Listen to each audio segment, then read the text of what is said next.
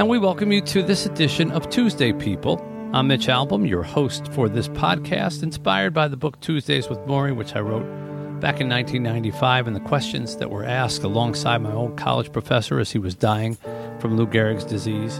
And the answers I got to those questions still resonate greatly today. We've used them as a basis for this podcast to launch off into all kinds of topics, and got an interesting one today based on an interesting experience that I went through over the course of the last week. First, a quick hello to my friend and co-host, Lisa Goich. Lisa, how are you? I am so happy you are here, Mitch, and that I am looking at your face. Let me tell you, I was worried beyond worried about you, as were all of our Tuesday People listeners. Well, I appreciate the worry. I am okay. I am back. But this is what I thought as I was flying home from Haiti, and that's what this is all about. What an interesting lesson I learned there and how it related back to something Morrie had told me. So let me set the stage for you here, because it's pretty interesting. For those of you who are just joining us or don't know anything about my background or things that I do, so I have an orphanage that I operate in Haiti that I've been doing since 2010. So we're coming up on 12 years. And I'm there every month. And it's a wonderful part of my life. It's a huge part of my life. As someone who doesn't have children, natural children of his own, I have a good 50-plus children that I call my kids and that I take care of. And it is a joy to be there and to deal with these young people. And they come from all kinds of very difficult backgrounds, including having lost their parents in earthquakes or hurricanes, having been homeless, having been abandoned, having been left to die in the woods or at malnutrition centers or places where nobody came back for them. Their stories are often tragic in beginning, but they're beautiful by the end because they come, they stay with us. We educate them, we feed them, we take care of them for every need that they have. And when they're 18, 19 and have graduated our school, they have college scholarships waiting for them in the United States to study their field and then to come back to Haiti and make their country a better place. So it's well worth, what I'm trying to say, well worth the risk. When I say the risk, Haiti is a risky place. Haiti has been in turmoil ever since 1804, when, as the only successful slave revolution in the history of the world, they threw out the French and took over their own country. And then, starting in 2004, they discovered that nobody wanted to trade with them because nobody wanted to trade with a country where the slaves had revolted, because that might give ideas to the slaves that were still being used in the other countries, including America. And the French basically threatened them, saying, if you don't give us money, send us millions of dollars every year, we're going to come back and attack you. Now, it seems a little weird because they just beat them and threw them out. Why would they be afraid of them coming back? Right. But for whatever reason, they did it. They sent them millions of dollars, crippling their economy. So there was no money, basically, for this fledgling country. And then a series of bad dictators and sycophants and people who just believed that there was a ruling class there led to one bad regime after another, terrible decisions, economic decisions, and then awful luck in terms of just hurricanes, earthquakes, fires, things that just damaged the land, so that at one point Haiti had been responsible for a fifth of the agriculture for France. Can you imagine that? This little island. Wow. Provided 1/5 of the food for France. Wow. They exported more food to France than the colonies did back to England in the early days of America. So here was this once rich, fertile land that slowly had been debilitated by bad decisions, bad leaders, bad luck, bad fortune, and now is the second poorest country in the world and the poorest in this part of the world, the Western Hemisphere, and is constantly in a state of turmoil.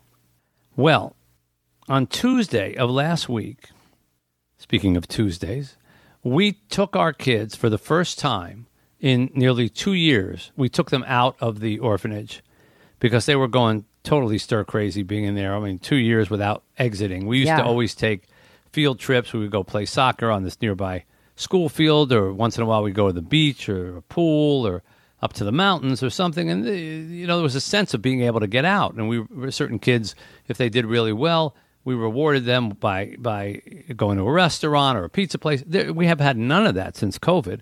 And then since the kidnappings that are going on in the streets there and the protests and the manifestations. So on Tuesday, we took this trip out. And we went to the beach. We took 2 buses. We had a police escort. And I said, let's just do it. We have to give the kids something to, latch on to. Can't have another summer of lockdown. And so we went to the beach, and we had an incredible day. Kids loved it. And they were in the ocean, and they were in the pool, and they got to eat like a lunch at a restaurant. They never stopped yelling and squealing and smiling and singing. It was so great. And, of course, on the bus ride home, they were zonked, and they all went out. Everybody was asleep. It was just a great day. And they went to sleep so happy, and I went to sleep happy. And at 5:30 in the morning, my phone pinged, and it was a text from a good friend of mine in Haiti who's Haitian and has been in Haiti. His family's been in Haiti for almost 200 years. And the text was, the president of Haiti has been assassinated. Do not go out. Cancel all visits. Wait until you hear from me. This was 5:30 in the morning. And from that point until we left, it was one of the most stressful periods of time of my life, because the president was assassinated in his home by armed commandos who reportedly shot him 13 times, including in the head, and gouged his eye out and broke his jaw and a bunch of other things. It really looked like they really did him over, while not killing a single security guard or even a dog. So, of course, it made people wonder, wait a minute, 28 guys come in and nobody else gets... Yeah. And so they're still, to this moment, as we're broadcasting this, trying to figure out who was behind this. And many of the people who were there were foreign. They were Colombian. Some of them were Haitian Americans. So now all of a sudden, and this is what Haiti is, this is such typical Haiti, the line of succession in Haiti is not as organized as it is here. I lived through another presidential assassination, 1963, when John F. Kennedy was assassinated. And I was just a kid in kindergarten back then. And I remember they ushered us into a little room, and we were watching on television in black and white. It was something that had happened. We really didn't understand it. And then the teachers were all crying, and then they sent us home. But if you remember back that far, if you're that old, the vice president, Lyndon Johnson, took over. The suspect, Lee Harvey Oswald, was arrested quickly. He was subsequently murdered by Jack Ruby, who was also arrested. There was an investigation called the Warren Commission. They came to their conclusions on it. There was never a disruption in power. There was never rioting in the streets over who should take charge. But that's not the way it works in Haiti. In Haiti, the next in line after the president is the head of the Supreme Court. Unfortunately, the head of the Supreme Court died from COVID-19 2 weeks earlier. So he was out. The next person in line would be the prime minister. However, the prime minister had just been fired by the president, who had just been murdered a week before, and so he was out. A new prime minister had been named, but this prime minister had to be ratified by the parliament before he actually had his job, and the parliament had been disbanded months ago by the president. So there was no parliament, so the new prime minister couldn't be sworn in. There were only 10 people running the government. 10. I'm not exaggerating. 10 people running the government for nearly 11 million people. 10 people. Wow. So the power grab, you could just imagine what's going on there now. Wow. Consequently, the old prime minister kind of seized control, and he put the country under martial law. Martial law is, of course, the military runs everything. There are curfews. There's no freedom of the press. You do what the government tells you to do, or you get shot, that kind of thing. They closed the airports. They closed the borders. And we lost our power, what little power we get from the city, for 3 straight days. Didn't have an ounce of electricity. On top of that, we were warned that orphanages, often in times like this, can become targets because they assume that orphanages have food or are getting some kind of relief. Oh, geez. There's also the fear that with lawlessness, they can grab kids and human traffic them. Teenagers, teenage girls. There are plenty of them at our orphanage. And so we had to pull all the ranks in. During the course of the day, on the advice of my friend in Haiti, he said, you've got to get more security. We were able to locate 2 police officers, plainclothes police officers, who we were able to hire, but they demanded extraordinary amount of money for Haiti. And we hired them. They moved in with us. They got up on the walls and on the rooftops. We had a guy with us who was kind of an expert in security, and he was saying, okay, we need to get the kids. If we get breached, if somebody comes over the walls, we don't have any weapons to defend ourselves. Our security guard our first security guard had an old pistol with 5 bullets in it, total. Oh, my God. The other guy had a shotgun with 2 bullets in it. So we weren't going to win a gunfight. And so we had to develop a plan to get the kids. The only safe place in the orphanage where you couldn't be shot would be on the top of a rooftop of one of our buildings, which was high enough up that you couldn't kind of shoot up at it. If someone was lying down, you couldn't hit them, Mm-hmm. So the security expert said, okay, we got to get all the kids, get them up on a ladder, this ladder that goes through a little hole that goes up to the roof, and then tell them to lie down flat on their stomachs and not get up. And that way, we can fend people off if they're going to try to attack us. Jeez. So now we're going through all this on top of the fact that now with no electricity, we have no power unless we run the generator. But to run the generator, you have to use diesel fuel, and you can't get any more diesel fuel.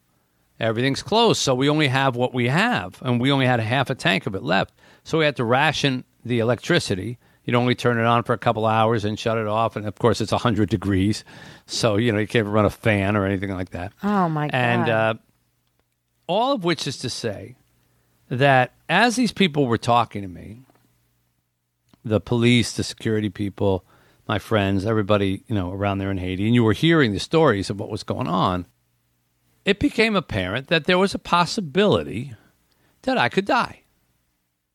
Now, there aren't too many things in life that you really start to think about, hey, I could die in doing this. I mean, I suppose if you're on a really fast ski hill, you might say, if I go really fast and went into those woods, I could die. You tend not to believe it, but you could. Yeah. Maybe you're on mountain climbing. Maybe you're on a small airplane and it starts to sputter and, real hard turbulence. And you say, oh, my God, you start to do that thing in your head where the plane, what's it going to look like when the plane is going down, But here was a case where I realized I'm a stranger in a strange land. I'm an outsider. I'm a foreigner. They just had their president assassinated, allegedly by foreigners. So they're ipso facto, And, of course, there are examples in Haiti of just a couple months ago, an orphanage was attacked, not after the assassination of a president. It was just attacked. People jumped over the walls. They shot the owner and had beat up his wife, and they raped three of the girls. Yeah, they killed the security guard, and this was an orphanage. Jeez. Yeah, so we're very well aware of these things, and now we have a country with no leader. No leader. There's nobody in office. There's nobody home. Wow. So we're thinking lawlessness can prevail. So that night, we stayed up quite late, and our security guy who came down with us, he's actually a music professor, but he's like an expert in martial arts and all this other stuff, and he didn't go to sleep at all, and he wandered the perimeter of our property and did these little signals with the flashlight with the security guards, like two flashes mean everything's okay, kind of thing. And while the kids slept, I couldn't sleep.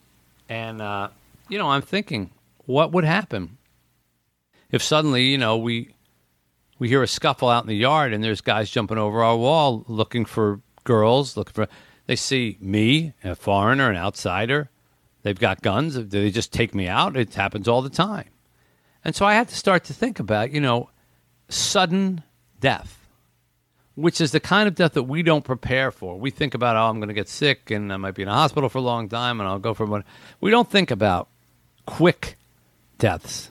On Oops, the podcast, join me, comedian Giulio Gallerati, as I examine everyday life, the mistakes, the bad decisions, the goals, the jokes, the social engagements, and all things in between. I'm joined every week by producer and personal confidant Ryan Lynch, various other comedians for witty, candid, and intoxicating conversation. Our listeners love Oops for its sophisticated banter, aka your mom could listen, and many feel like they're in the room with us chopping it up with old pals. You can find every episode of the show on Apple Podcasts, Spotify, or YouTube. Maury and I had this discussion about how people are not prepared to die. They don't really think they're going to die. It's not something that you ever really think about until maybe you get sick and things get really serious, or you have one of these moments where suddenly, you're out on a ledge, or you see a car coming at you, or you're in an orphanage in Haiti where the president has been assassinated, and you wonder, is it true? Could they really be coming for us? In all cases, except those, we tend to poo-poo the idea. Here's Maury talking about that. People are grasping to find what is important, what can they use to help them live a little better, and how can they go on with life knowing that they have to die. Right. See, most people avoid the subject. Right. They deny it. Did I tell you what that yogi said? Some wise Buddhist person said, everybody knows they're going to die. Nobody believes it. Because if you believed it, really believed it, you might not do anything. Right. I said, what the hell, I'm going to die. Right. So why should I bother? So we have this built-in denial of death, as Maury referred to. We have this built-in thing like, it's not going to happen to me, or I don't want to talk about it, or it's not going to be that way. And most of life you can go through like that, and it's fine. You go through like that, and that's the way you should, because, as he said, if you kept thinking, I'm going to die, I'm going to die, I'm going to die, you might not do anything at all. You might just be paralyzed. You might say, what's the point of going across the street? I'm just going to die in 5 minutes.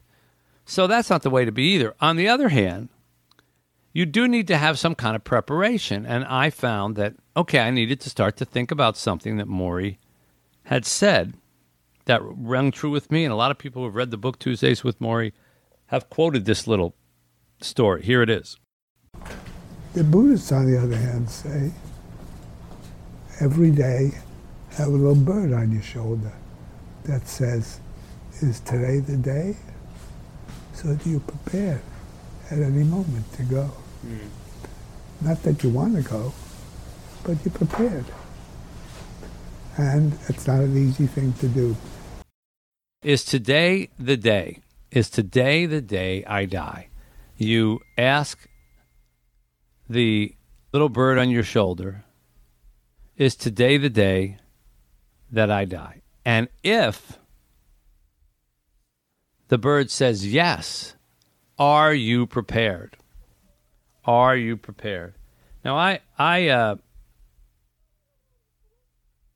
admire my wife in this regard greatly, because she's a very faithful person, and she believes that she's ready to go whenever her time comes.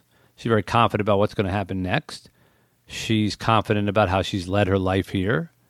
She's led a good life, and she's been good to people. She doesn't have the kind of regrets that I do, or the kind of apologizing to do that I do. She's got a pretty clean slate. She is a good woman. Yeah.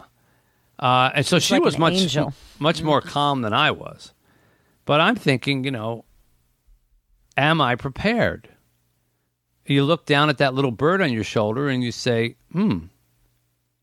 is today the day? And if that bird says yes, are you prepared? And this taught me how quickly that day can come. And I have to say, I want to be very honest. The answer was no. I'm not prepared. Right. I need more time to get everything done that I wanted to do and to be the person that I want to be when I leave this earth. So no, little bird, I'm not prepared. But you don't get to argue. Not the day. You don't. Yeah, but you don't get to argue with the little bird. It's the bird who tells you. You only get to ask the little bird. Is today the day? The bird says yes or no. The bird has a 2-word vocabulary. The bird doesn't say, "Oh, all right." Bird doesn't have that. Let me get back to you on that. The bird doesn't have any such vocabulary. It knows 2 words: yes, Wow. and no. Did you think of the little bird, by the way, while you were there? Yeah, and I said, I'm not prepared for that. Yes, today's the day you're going to die answer. I'm not prepared for it. Now, I shouldn't say that this is some kind of human terrible flaw that I have, because there were plenty of people, including Maury, who weren't always prepared to die. Listen to him tell me exactly that in this clip. Never thought that was something I should be prepared for. Oh, I knew intellectually that I was going to die someday. But that was way off in the future. I mean, there's nothing that I didn't take for granted. So my friends, my life, my career, my profession, my, writing, all of that was, I start a book. Of course I'm going to finish it. Or I start a semester. I take for granted I'm going to end it. Or I start a friendship. I take for granted it's going to go on. So we don't recognize how that is woven into our life. That whole business of expecting. Now it's important to have that expectation. Otherwise, I said, you won't go on. So I was going to say, if you don't kind of have some of that expectation, you're basically living without hope. Right. But on the other hand, if you only have that expectation, you're basically living in an illusion. Yeah. So you have to have both. That's a really powerful conclusion. You're living in an illusion. If you think that, if you tell yourself, I'm going to die, I could die any day, it could be today, it's possible that you could get so frozen, so paralyzed that you don't do anything. On the other hand, if you say, I'm not going to worry about it, nothing's going to happen to me, you're living an illusion. And eventually you'll be proven wrong. Everybody has been. Everyone who's ever said, I'm not going to die, eventually was proven wrong. There's nobody on earth who's made that sentence and is still around to say, see, I told you so. That is true. Yeah. So ask yourself, have there ever been moments in your life when you were really scared and you thought, I could die? Mm-hmm. Did you have time during that moment to reflect on whether you were ready to die? I had one. And? I was not ready to die, that is for sure, but it was really scary. It was a scuba diving trip. And I might have talked about it on the show before, but it was literally 40 miles offshore in the middle of the Pacific Ocean off of Palau. I surfaced to no boat, no people, nobody out there.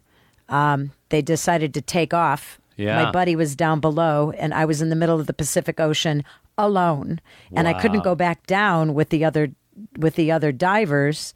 I had to be, I had to be up there by myself. So it was. I really thought I was going to die. I had no. There's waves. There's stuff that takes you away, that carries you off. How long were you there? I was probably, it was, it seemed like, 7 hours, but it was probably in reality about 20 minutes until the boat came. And I was able to sort of center myself over the other people and where the bubbles were, but they were down 125 feet. Wow. I was on the surface. So I had to try to swim to keep near where I could see the other divers. You see, I had nothing tethering me to anything. It was just me alone in the ocean. And so did the thought of death cross your mind then? Oh, absolutely. I'm going to die. I thought this is it. And how did you react to it? Were you braver than you thought, or were you crying? No, I was completely in a state of panic.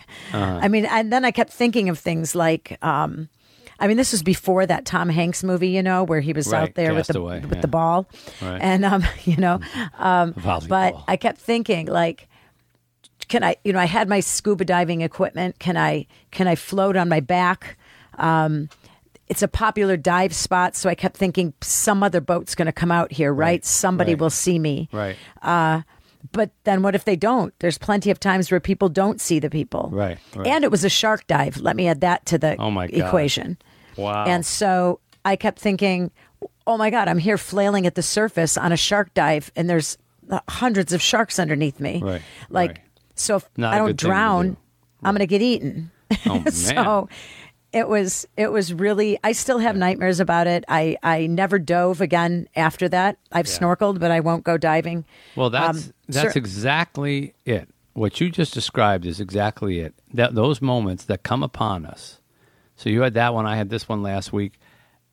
Are we prepared to say, hey, life can end in a blink? It can end in a blink. Sometimes it's prolonged and drawn out. You know, Maury called ALS his horrible, wonderful disease. Horrible, we all know why, but wonderful because he got a long time to say goodbye to everybody and put everything in order and get his life. Well, not everybody gets that. Not everybody gets that. And so ask yourself, if you've ever had one of those experiences in life where you thought, I might die right here, ask yourself, are you ready? And if you're not, then use the time that you get, because you got extra time, Lisa. Maybe God intervened and Thank God. saved you. Well, there you go. You just thanked him. Maybe God saved us this past time down in the orphanage and we didn't get attacked. But with that added time, so to speak, use it to say the things that you need to say to people, do the things that you need to do for people and with people. Be the person that you want to be remembered as, not the person that needs to get stuff done now, because it really can be any day that suddenly you go from a beach day to the president's been assassinated, don't go outside day in less than 12 hours. It really can happen. And we need to check with that bird on our shoulder. And if that bird says, yes, today is the day, you need to say, well, I'm sad, but I'm ready. Well, now that you've experienced this, Mitch, and you left, and now you're here, and you're feeling sort of in a place of safety, I would assume. However, you're going to go back. Yeah. Unlike me with the scuba diving, I never went diving again. Yeah. Now, how do you feel that? Have you now come to some sort of reconciliation with this to say, this could be my day, next time I go back could be my time? Are you? Do you feel like you're more prepared? No, I'm going to need more time to get done the things that I want to do. And to make things right all across the board. But it was a reminder to me that I need to do that. And it was a reminder to me that every time I go to Haiti, something like that could happen. So, it was an eye-opener. I'm still processing it, to be honest. But I think for our listeners, if you go through something like that, use it. That's what I'm trying to do. I'm trying to use it the way Maury taught me to use it. Use it as an example of, okay, that was the little bird hesitating. Like when I said, is today the day? The bird said, and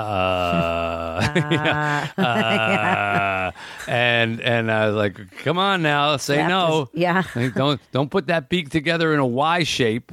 Put it in an N shape. No. You know. So that's what I encourage everybody to do. I hope you never have to go through moments like that. They're very, very scary. But use it.